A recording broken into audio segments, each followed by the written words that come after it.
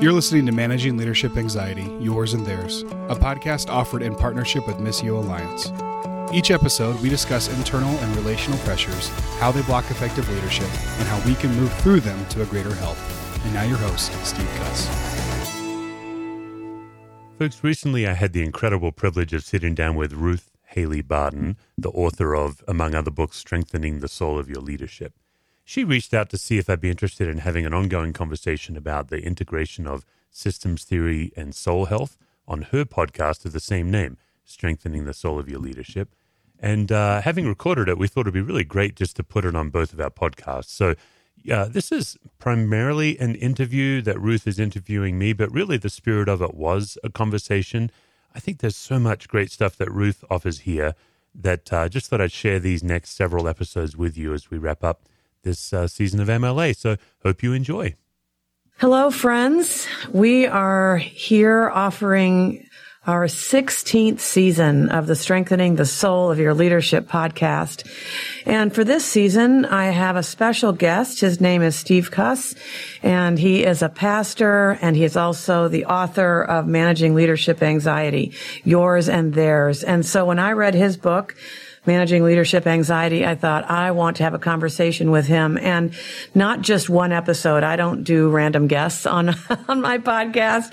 I like to have big, full-blown conversations with people who are offering something significant to the leadership world right now. And we are in a period of time, no question, where leadership anxiety is high for all sorts of different reasons, emerging from COVID, but also what's happening politically, what's happening in the racial reckoning, the hashtag #MeToo Church Too movement. There is so much right now that can and does create anxiety for leaders. And we know that many leaders, pastors in particular, aren't sure people are going to come back to church. The statistics are really alarming.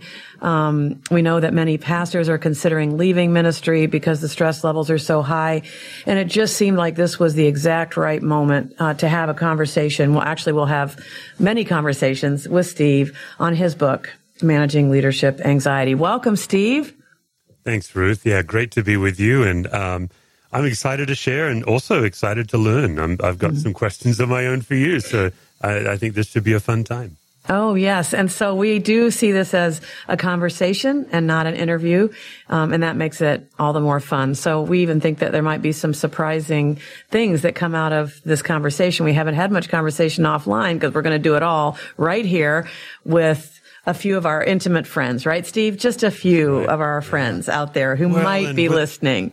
With my last name, you never know where things are going to go either. You never do. Really, you never do. And it's not like there's never been a word like that uttered on this podcast.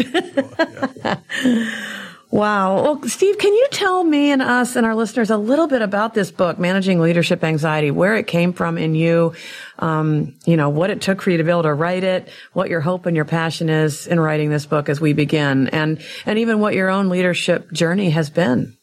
Yeah, it was fascinating for me. It was very unexpected, but I went to Bible college as a very young Christian, very enthusiastic and full of zeal, but no real grounding. And then I came out of Bible college, I thought, with a fantastic education. I look back on my Bible college experience really positively. Mm-hmm. They really introduced me to Scripture. But what happened is I came out of Bible college, I was pretty young, I was 24. And so it was all like this zeal. Also my shadow side that I didn't even know what that was, with a Bible education. And it turns out, I think a guy like me could really weaponize that, a pretty dangerous person. And so I think by the grace of God, my first job out of college was as a trauma chaplain. And I think, Ruth, there's nothing like death and trauma to get you to the end of yourself faster than anything else will. Yes. And so it was that year of my life when I was 24, dealing with death every day, learning my own shadow side, my proclivities. It's almost like death and trauma was the context to bring everything that was under the surface above the surface. While I was a chaplain, one of the leading chaplains at the hospital was trained by the founder of this theory called family systems theory, which I know you're passionate about as well, and we'll get into a lot. And I'd never heard of systems theory before, but it's one of those theories that it's so intuitive when you learn it. It's like, I've known this my whole life. I've just never known what the wording is or how to look at it. And it became an incredibly helpful tool in chaplaincy for me to not just survive, but to thrive. Because I think what happens with a guy like me, I'm a type A, I'm driven, I'm a salesy kind of guy. All of those tendencies are the worst possible instincts in trauma. Yeah, chaplaincy is about restraint, whereas my tendency is to be proactive, for example. And systems theory really gave me the tools to notice myself, pay attention to my own soul. I know that's your field. And to come into a room of anxiety, being more attentive to the presence of God than being caught up in myself.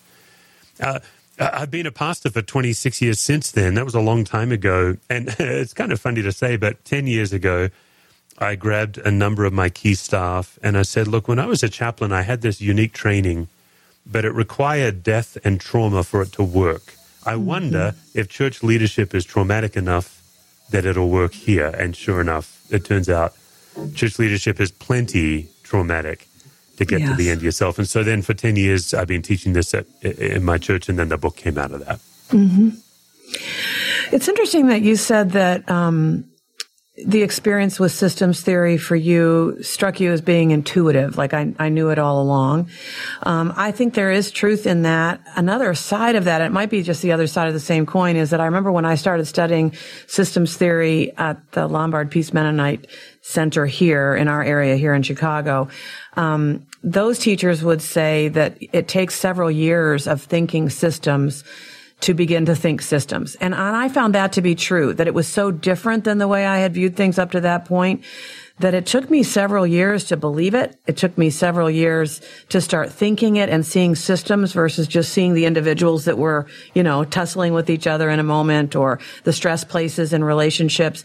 Up until that point, I had seen it as being about the people, not able to see the systems, but then eventually I was able to start seeing systems. So I don't know if it's just because I was dense or whatever, but it took me several years of study to start really seeing systems versus just seeing individual bad people.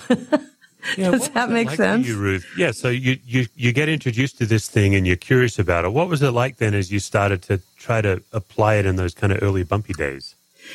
Well, because people around me were still not seeing it that way, when I would try to bring it, especially into family of origin, and really, let's just be really clear right off the bat. Don't start applying this stuff in your church until you've really done your work with your family of origin. That would be a huge mistake. And so, I started trying to work with it there, and it was very different than my own family system. And it was stressful. It was frustrating when others didn't see the system's way of thinking that I was trying to come into. So, sometimes I doubted myself, and sometimes I felt like I couldn't comprehend some of the main pieces of systems theory because it wasn't working all that well in the conversations I was trying to have in my family of origin. I have often said, though, in my own leadership here in the Transforming Center, I've said to pastors and leaders, if you don't know what's happening at the level of family systems, you don't know what's really going on. And that another thing that our teachers used to say was that the clerical collar, which many of us don't wear collars anymore, but that the clerical collar is just a screen upon which people project their own idealized expectations or whatever problems and pains and emptinesses that they've had. It's very, very striking to me how people come into a church environment in particular, trying to work out their family of origin stuff. And they might not even know that's what they're doing. It might be unconscious for them. But especially for those of us who are in leadership, people are always going to be projecting their stuff onto us. And if you don't understand systems theory, and if you don't know that that's what's happening, you're going to personalize it and make it about you when oftentimes it's not about you at all. Right. I'm often struck by how, I was kind of given a gift that I didn't know I needed when I was put into chaplaincy. And so, for example, I don't mean to give the impression that, I learned systems theory and then suddenly it all just made sense. It was more like when they were teaching us, okay, here's a triangulated relationship, for example, which we might get into on one of these episodes, where they'd say, you're going to walk into a room and mum is in the bed with cancer, and the son is going to beckon you out of the room as a chaplain and whisper to you, mum has cancer, she doesn't know it, don't tell her. And Yes. and that happened. Like, I still can't believe, like, people would do that to me. They would, and I would be like, you're crazy if you think she doesn't know her own body. But systems theory gave you then, rather than me catching that anxiety, it gave me the language or the tool to say, here's what's going on, and here's the move I have to make. So I think what I found so helpful is that it gave me permission to admit that I'm a very anxious person, which as an Aussie is very hard to do. We are very proud of not being anxious. And so it's like, first of all, it gave me permission to say, okay, I'm not a pastor, I'm a human. And a human gets anxious and a human gets afraid. And all of these things going on in me as a human are infecting the room unless I'm aware of them, and then I can give them to the Lord. Or and then walking into a room, I mean, it got pretty crazy, Ruth. Like, when I was really on my game, I could basically predict birth order in a patient's family within like 80% accuracy. Because the systems theory, the way people are operating and behaving. So it could be that it was this crucible of intensity that kind of gave me a fast track. But for me, I felt like a pathway to freedom. I think that's what I'd have to say is that, like, I can be a free human being if I learn this and try this on. Yeah. Well, and it also gives a way to name things, like in that example that you just gave. There, I think a lot of families have secrets, but they haven't named the, secret keeping as a pattern in their life together. And in fact, because they've always done it, it seems like a very natural thing to do. So this person was naming to you that their family keeps secrets, even to the extent that the mother in the bed doesn't know she has cancer, but everybody's keeping the secret around her. But you have a way to name that then. And it helps you to understand what's really going on here, in the system or in your own, if you're thinking through your own family lens. Well, I am really excited. Oh, go ahead. Yeah, I think also the way systems talks about anxiety, which is the heart of systems theory, is very helpful for people who think anxiety is just like worry and fear, and then they write it off. They say, I'm not an anxious person.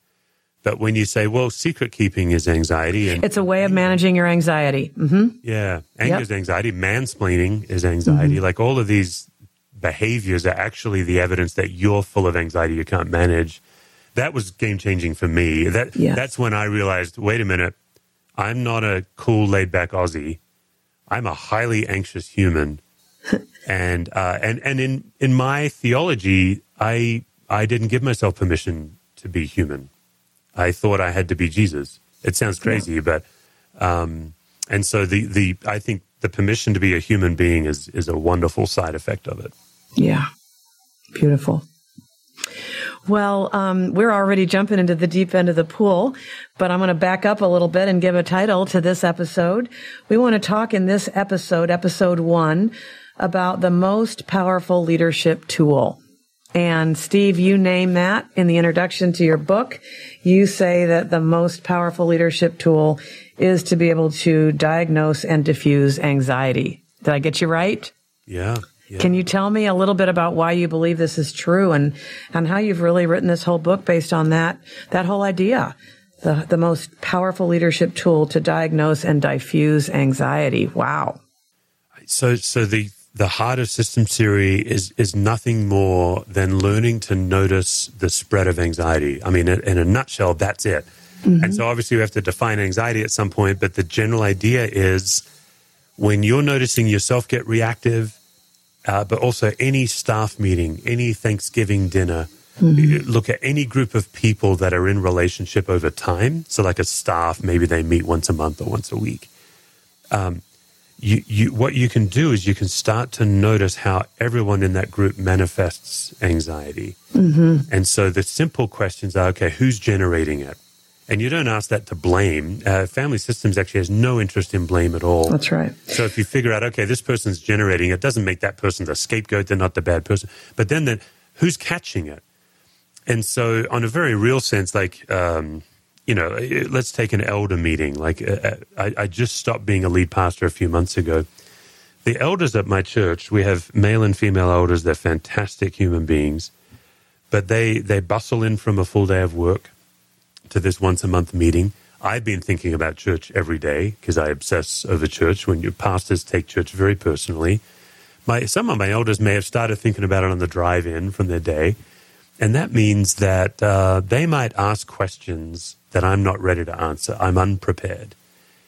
Now, one of the things that makes me anxious is if I don't know the answer to a question. We might experience this on this series, Ruth. You might ask me something and we might see me get anxious in real time as I don't know the answer. So now I don't know the answer because I believe I have to know. Now, what happens next is if I'm anxious, I will spread that anxiety onto my good elders. I'll get combative, defensive, I'll exaggerate.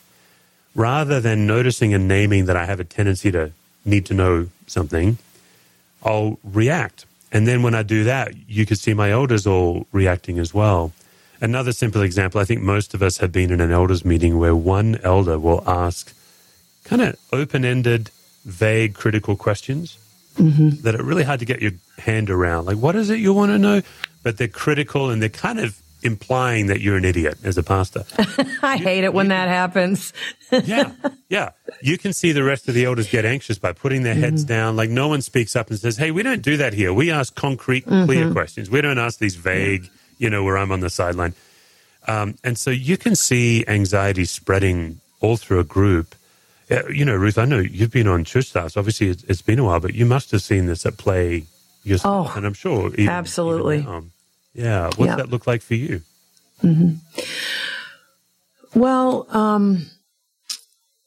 when things are kept too tightly in control, so the person leading the meeting has their own agenda, and if anything else comes into it, they get very uncomfortable that people are moving off the agenda that they had set, and then they try to get it back. They try to rein it back in versus maybe even trusting that there might be something of God, something that needs to be heard in what's being shared.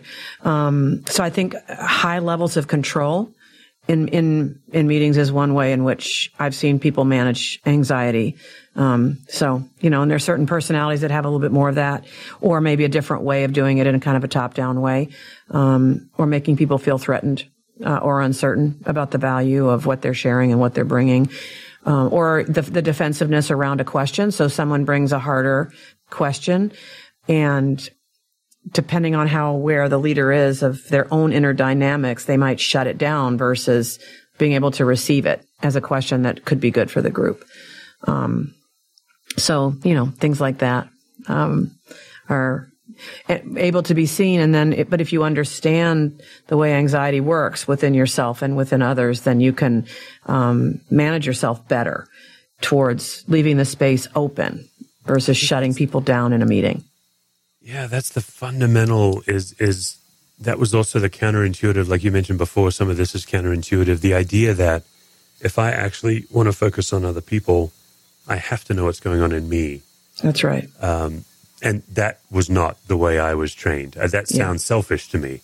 But when I'm not aware of what's going on in me, my goodness, my ability to infect others unintentionally, in the name of Jesus even, And I think this can get really dangerous. Like in some faith leaders, we're way too quick to share a scripture with somebody.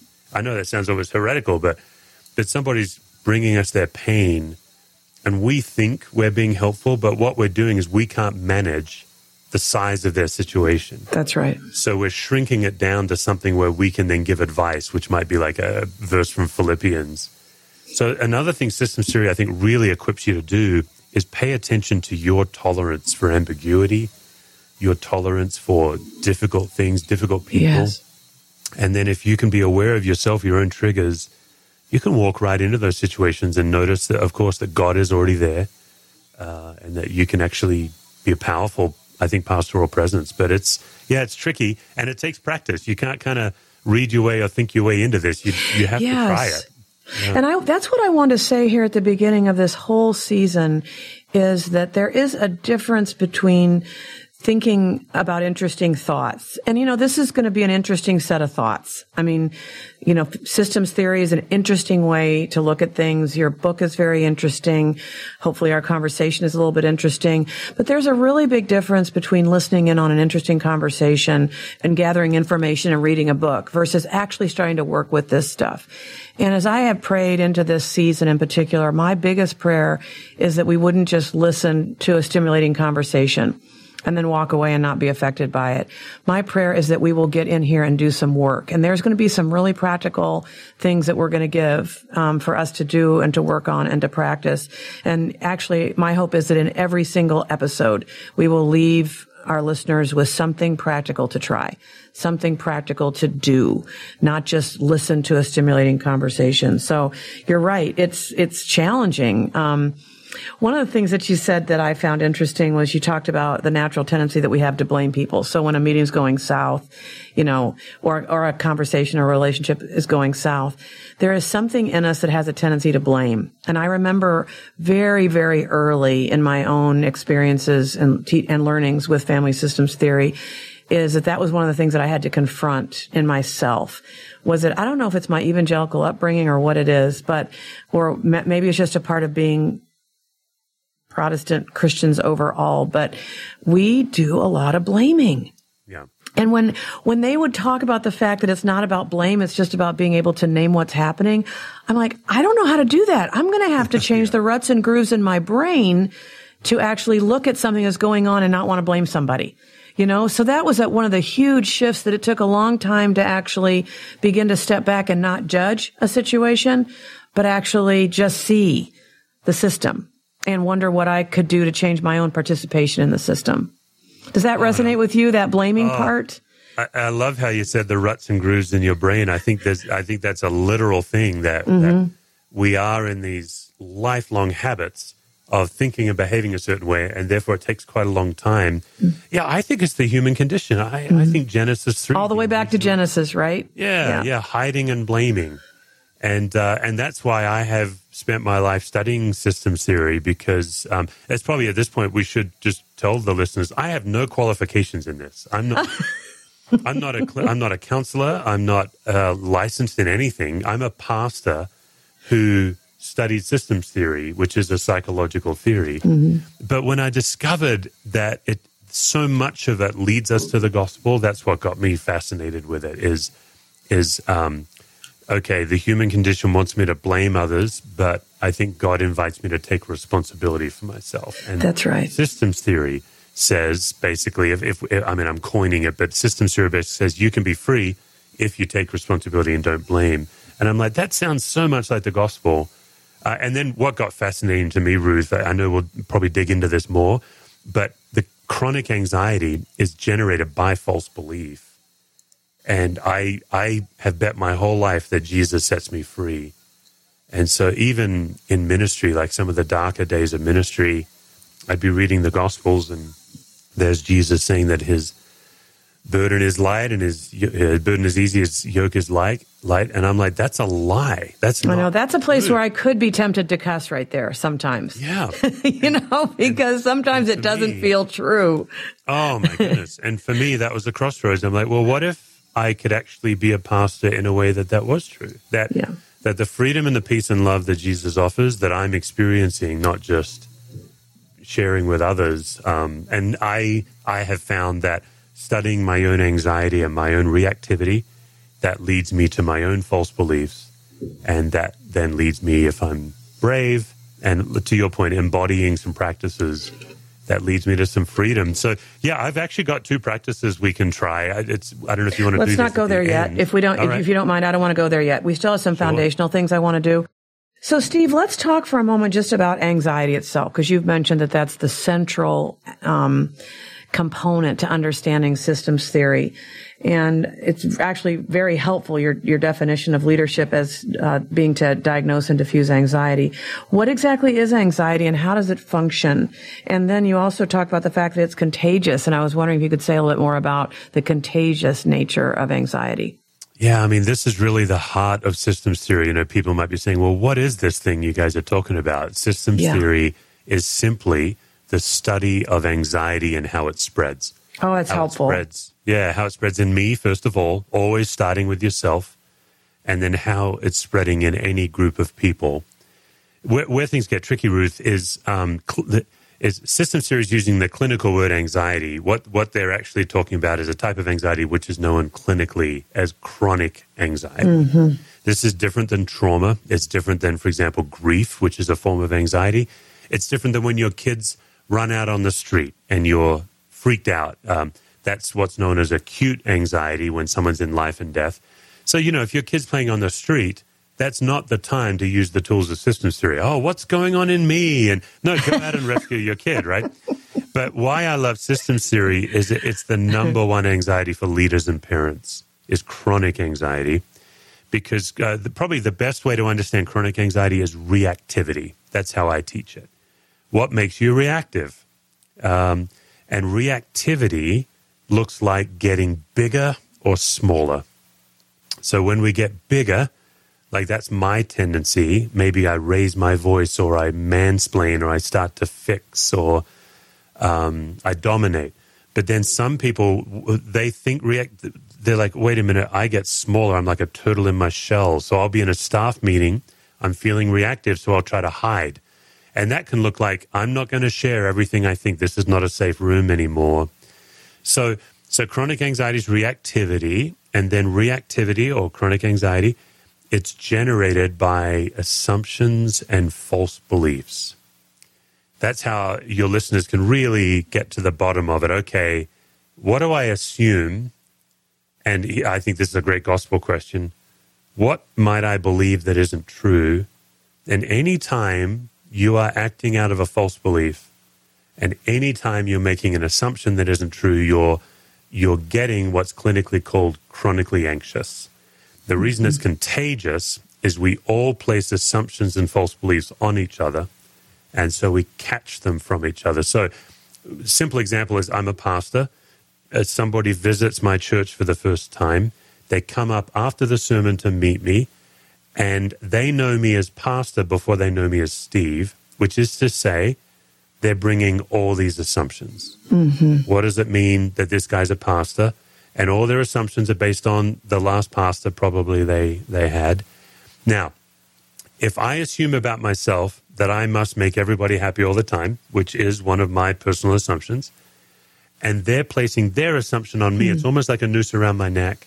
Mm-hmm. And if I'm not aware, I'll catch their assumption. And so that's why chronic anxiety is fascinating. It's the only anxiety that's contagious.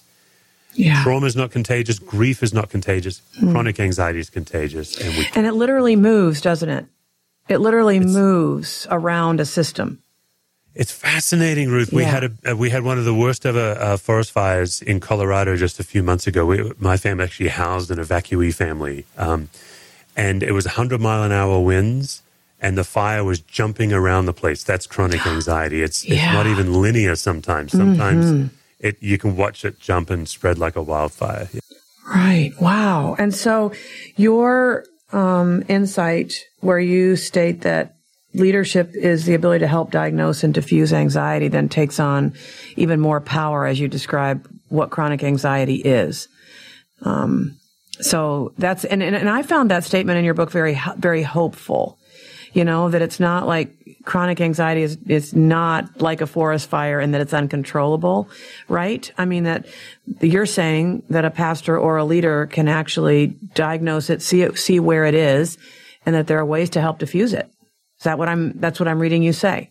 There's tremendous hope in this. I mean, you've also gone on record, right, of saying that if you don't understand the system, you're not, I'm putting words in your mouth, but you're not even leading kind of is your idea too. It's the same idea, because not only is chronic anxiety contagious, but so is calm presence. And so if the leader can first work on calming yourself, you can calm anxious people down. It's very powerful. Whereas the human tendency is, okay, if you're anxious, the human tendency is, well, I must anxiously calm you down. Like when your toddler has a tantrum at the supermarket. I gotta get him under control. But what's going on in you is everybody around here thinks I'm a terrible mother, and why can't I get my kid under control? That's exactly it. The assumptions you have about yourself as a mom. Exactly. boiling over and infecting your child. And so System Series says, when somebody is anxious, first calm yourself down. The simplest way I think of it is the flight attendant. First put the oxygen mask on your own face before helping other people. And too many leaders are running on empty. They're carried by their anxiety. They're reactive.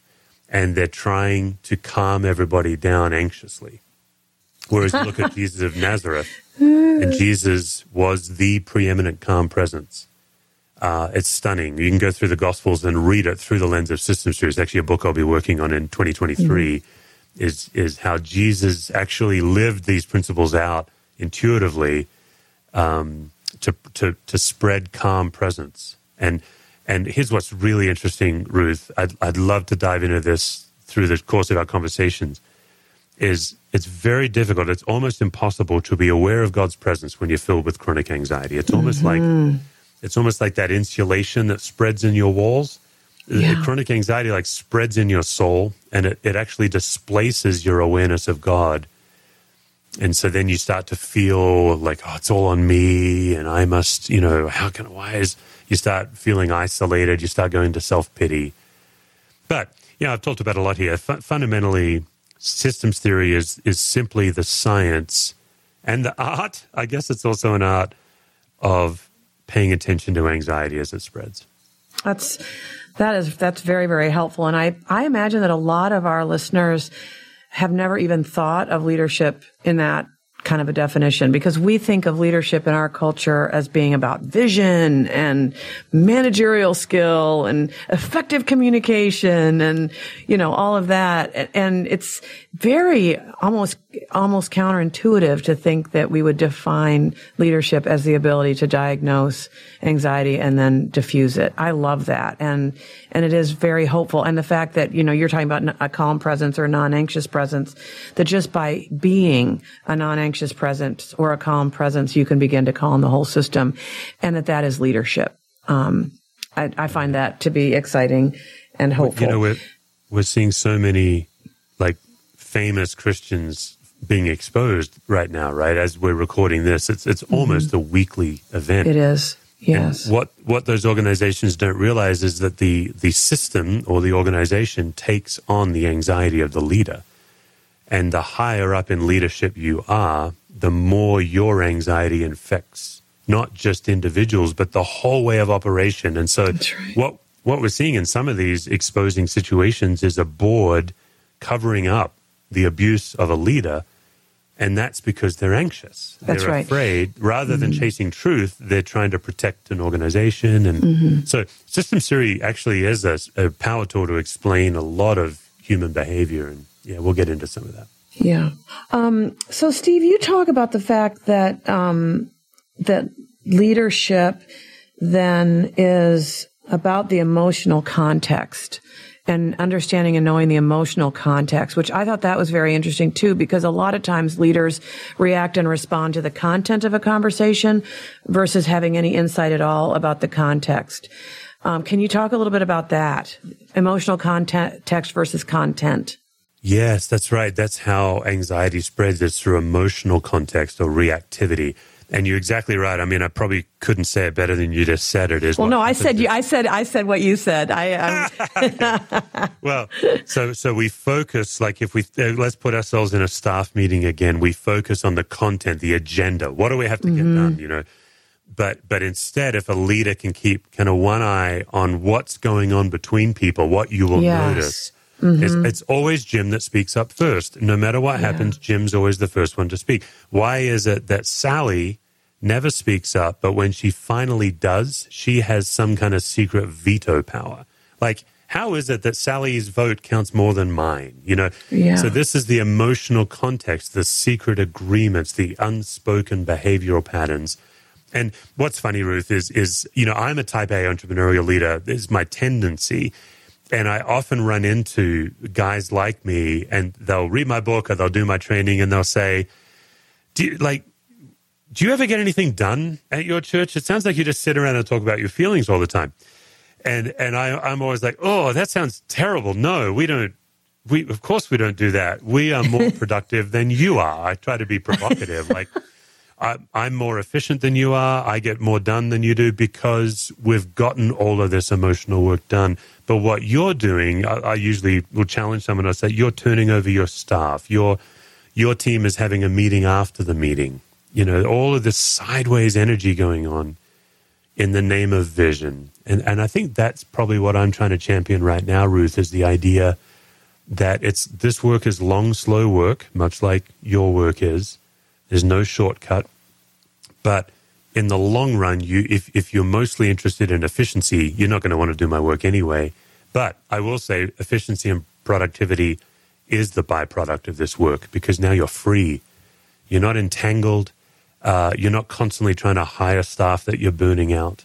I remember working with a church where they just counted on staff turnover as a bottom line. 30% of the staff turnover. That's the price we pay for the kingdom.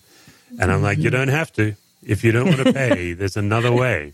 You can have happy employees. Yeah. Wow.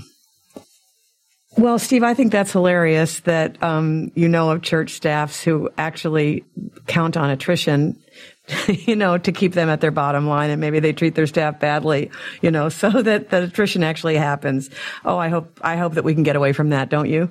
Yeah, it's time. And I think you're absolutely right that you don't have to do it that way, and that you're not just sitting around talking about your feelings all the time. And you make this statement about the fact that paying attention to what's going on under the surface is also an effective spiritual growth tool. I think that's really fascinating, that there's actually something important going on when you're paying attention at this level. You want to say more about that? How is this kind of paying attention an effective spiritual growth tool for those who are involved? Right. I think there is a level to which when we pray and study our scripture and participate in our spiritual practices, they only sink to a certain depth in our soul. But I don't think that God transforms me until I openly invite God into my fears, my recurring patterns. That's one of the gifts of systems theory. It shows me where I keep running into myself. And I think the invitation to invite God really deeper into some areas in my life that maybe I hadn't intentionally invited the Lord into. But, Ruth, even as I'm answering this, I'm very mindful this is your life's work. The idea that the soul of the leader is vital, and soul awareness and soul care. I'd be curious to hear what got you into that. Why did you decide that this was the thing you were going to put your life into?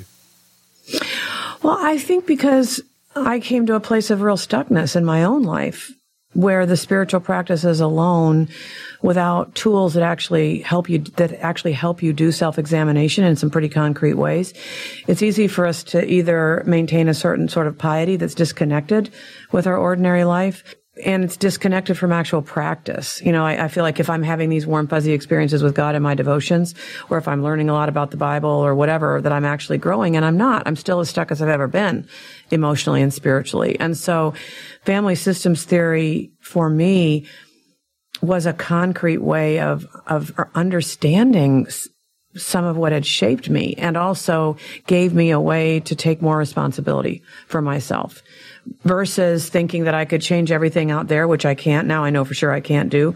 And in fact, I was talking with a wonderful therapist recently where we were talking about the fact that there's this idea that if nothing changes, nothing changes, right? And then the idea that, not only does nothing change if nothing changes, but nothing changes if I don't change. Right? Like I can't control everything that's going on out there, but what I can control is myself and my own awareness of myself and how I function in the groups that I'm in, and particularly in the groups where I have a leadership role and function. And so for me, family systems theory was another way to take responsibility for my own behavior and my own growth. And it was actually a tool of self-examination. And so there's a spiritual practice that I think goes along really well with family systems theory, and that is the practice of the examen, which is a very traditional Christian practice. But what's the content of that practice? And, the Enneagram can provide some content, because you can look at false self patterns through the Enneagram. The 7 deadly sins can be some content for your self-examination. But I think that family systems theory can provide content, a way of looking at one's own participation. so that as I do my examen over the last 24 hours, and I notice perhaps a meeting, let's stay with this meeting theme, with an elders meeting, or for me it would be a staff meeting or a board meeting, and the meeting went sort of wonky, it was not effective, and I knew it, and we got stuck in some human dynamics. Well, the first thing we're accustomed to doing, as we said, is to blame it on other people. That meeting went wonky because of that person's this or that person's that. But instead to have my first question in my examen be, God, what was it about me? How did I impact that meeting? How was I stuck in my own patterns and contributed to that meeting in ways that were not effective because I was not aware and I couldn't make better choices? So you use a quote in the beginning of your first chapter that I've used many times, especially in our self-examination retreat, the one from Viktor Frankl, that between stimulus and response, there is a space. And in that space, we have a choice, I think that is so powerful. That's probably one of the most powerful awarenesses we could have as Christian people, is that between stimulus, that things that happens that makes us so uncomfortable, and how we respond, can I cultivate space where I can actually discern what's happening within me and make a better choice? And I think family systems theory helps us to see where we're stuck, and it can create space to make a different choice and a better choice. And if we're practicing the examen as a spiritual practice, then, like you said, we're inviting the Holy Spirit of God in to give us guidance in moments of self-awareness like that. Yeah, just listening to you as you talk about that and the Ignatian practices, they really are an incredible gift, and they land so nicely in a systems idea, because chronic anxiety wants to keep you on the treadmill of productivity or reactivity. And so examen is an incredible gift to get you off that treadmill, that Viktor Frankl idea. Mm-hmm. And what's interesting to me is how hard it is to know when we're anxious. Yes. And so I just keep running, reacting. But the gift of pausing is one of the most powerful gifts. And of course, Jesuit spirituality gives us all manner of tools. I mean, even on this recording, just out of camera, I know we're doing an audible here, but I've got my candle here lit, just in an Ignatian practice of remembering God is with us. And it does help me when I'm anxious just to relax into the presence of God that's already here, but I'm not aware of it. Kind of Jacob's cry, I think, in Genesis 28, surely the Lord was with me and I wasn't aware of it. That's a family systems prayer. Whether he was aware of it or not, I'm not sure. It reminds me, too, of the importance of paying attention in the body. And we haven't mentioned the body yet. But I think in your writings, you've identified the fact that sometimes the very first way we know we're anxious is by paying attention to some sort of the way that anxiety resides in the body and shows itself in the body. Is that true for you? Do you feel it first in your body? I don't anymore. I used to. I train people to first notice it in our body, and maybe next episode we'll go into okay, what is it? Yeah. How do I know when anxiety is what's at work, I think is the question I'm asking. That's what's so crazy. And we probably do need a little more time. Is most people, if people are listening to this and they're like, I don't know how to know when I'm anxious, I would just want to say to you, that's very common. And maybe that's what you were saying, Ruth, earlier, is this idea that this actually isn't, it takes years to kind of figure it out. Sometimes the simplest question you can ask is, how do I know when I'm anxious? And oftentimes, Ruth, you need people who love you to help you. You can ask your kids, you can ask people in your life, how do you know I'm anxious when I don't know I'm anxious? And if you're a safe person, they'll tell you. But maybe in a future episode we can we'll talk about that a little bit more. The signs in the body, because that is a tangible thing that anyone can do, Yeah. So the examen is one practice where we can now add in, is there any way in which I'm stuck, in my own family patterns or stuck in my own normal ways of dealing with anxiety? I think the examen is a powerful spiritual practice. But Steve, do you have any other practices that would be helpful to us as we conclude? I actually do. And I'm sorry to say they don't sound nearly as spiritual as the examen prayer, but I think they're very helpful. The rookie practice is put yourself in an anxious situation where you're not involved. So that usually means watching a TV show that you're not in. You're on the couch and they're on the TV.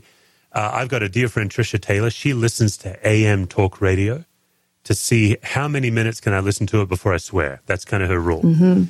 And because they drive her crazy. So I watch Gilmore Girls. I know this does not sound nearly as Ignatian, But my teenage daughter loves Gilmore Girls, that TV show, and there's so much anxiety in that show that I get fed up with it because it's predictable and recurring to a systems theorist. So far, I can get through 2.5 episodes before I have to leave the room. So that's one of the ways I practice, is watch anxiety in a system where you're not involved, where you're not in the system. If you start practicing at Thanksgiving dinner, it's going to go really south. But if you start practicing by watching it on the screen, that's safe. God gave you the gift of a remote. You can turn it off. And then the second idea, this is a braver practice, Ruth, but intentionally put yourself in a situation where you don't know what to do this week, but you have to do something. You have to make a decision or make a call. That will make you anxious. Just not knowing what to do and having to do something, that'll make you anxious. And all you have to do is notice what's going on in you. That's where you can use the Ignatian practice. Those would be very simple things that anyone can do. I've had a light bulb moment. I realize now why I love This Is Us so much. It's because it's so great to watch another family do their thing and have all their anxiety and have to work their issues out. And it gives me a break from my own anxiety. So This Is Us is a great show. It's so much anxiety. Yeah. So, wow. All right. Oh, this has been a great conversation, Steve, and I can't wait to keep going. We've got more episodes to come. So God help us to notice these things, to be brave enough to put ourselves in situations where we can observe ourselves and hopefully open up to learnings about how to bring and be that non-anxious presence, which is one of the most significant, I think, aspects of true spiritual leadership. And may God do that in us as we practice these things. Friends, if you're listening to this in May or June or any time around there in 2022 or afterwards, then the Calm, Aware, Present Journal is available for pre-order. We're placing orders in May and then in June. You can go to www.stevecusswords.com, and depending on when you click on it, that'll either link you to the Kickstarter campaign for pre-orders, or if you're a little after that, it'll link you to the Capable Life page where you can place your order. We'll be delivering journals in August. As we've been saying over and over, everybody needs an intentional, proven path, and the Calm, Aware, Present Journal is a 12-week journey, giving you a new tool each week, as well as daily reflection questions, midweek pause, and then an end-of-week reflection to help you lower reactivity and increase connectedness. So if you want to know more, go to www.stevecusswords.com, and you can click through to place a pre-order for your Calm, Aware, Present Journal. Thanks, everyone. For more resources, visit stevecusswords.com or missioalliance.org.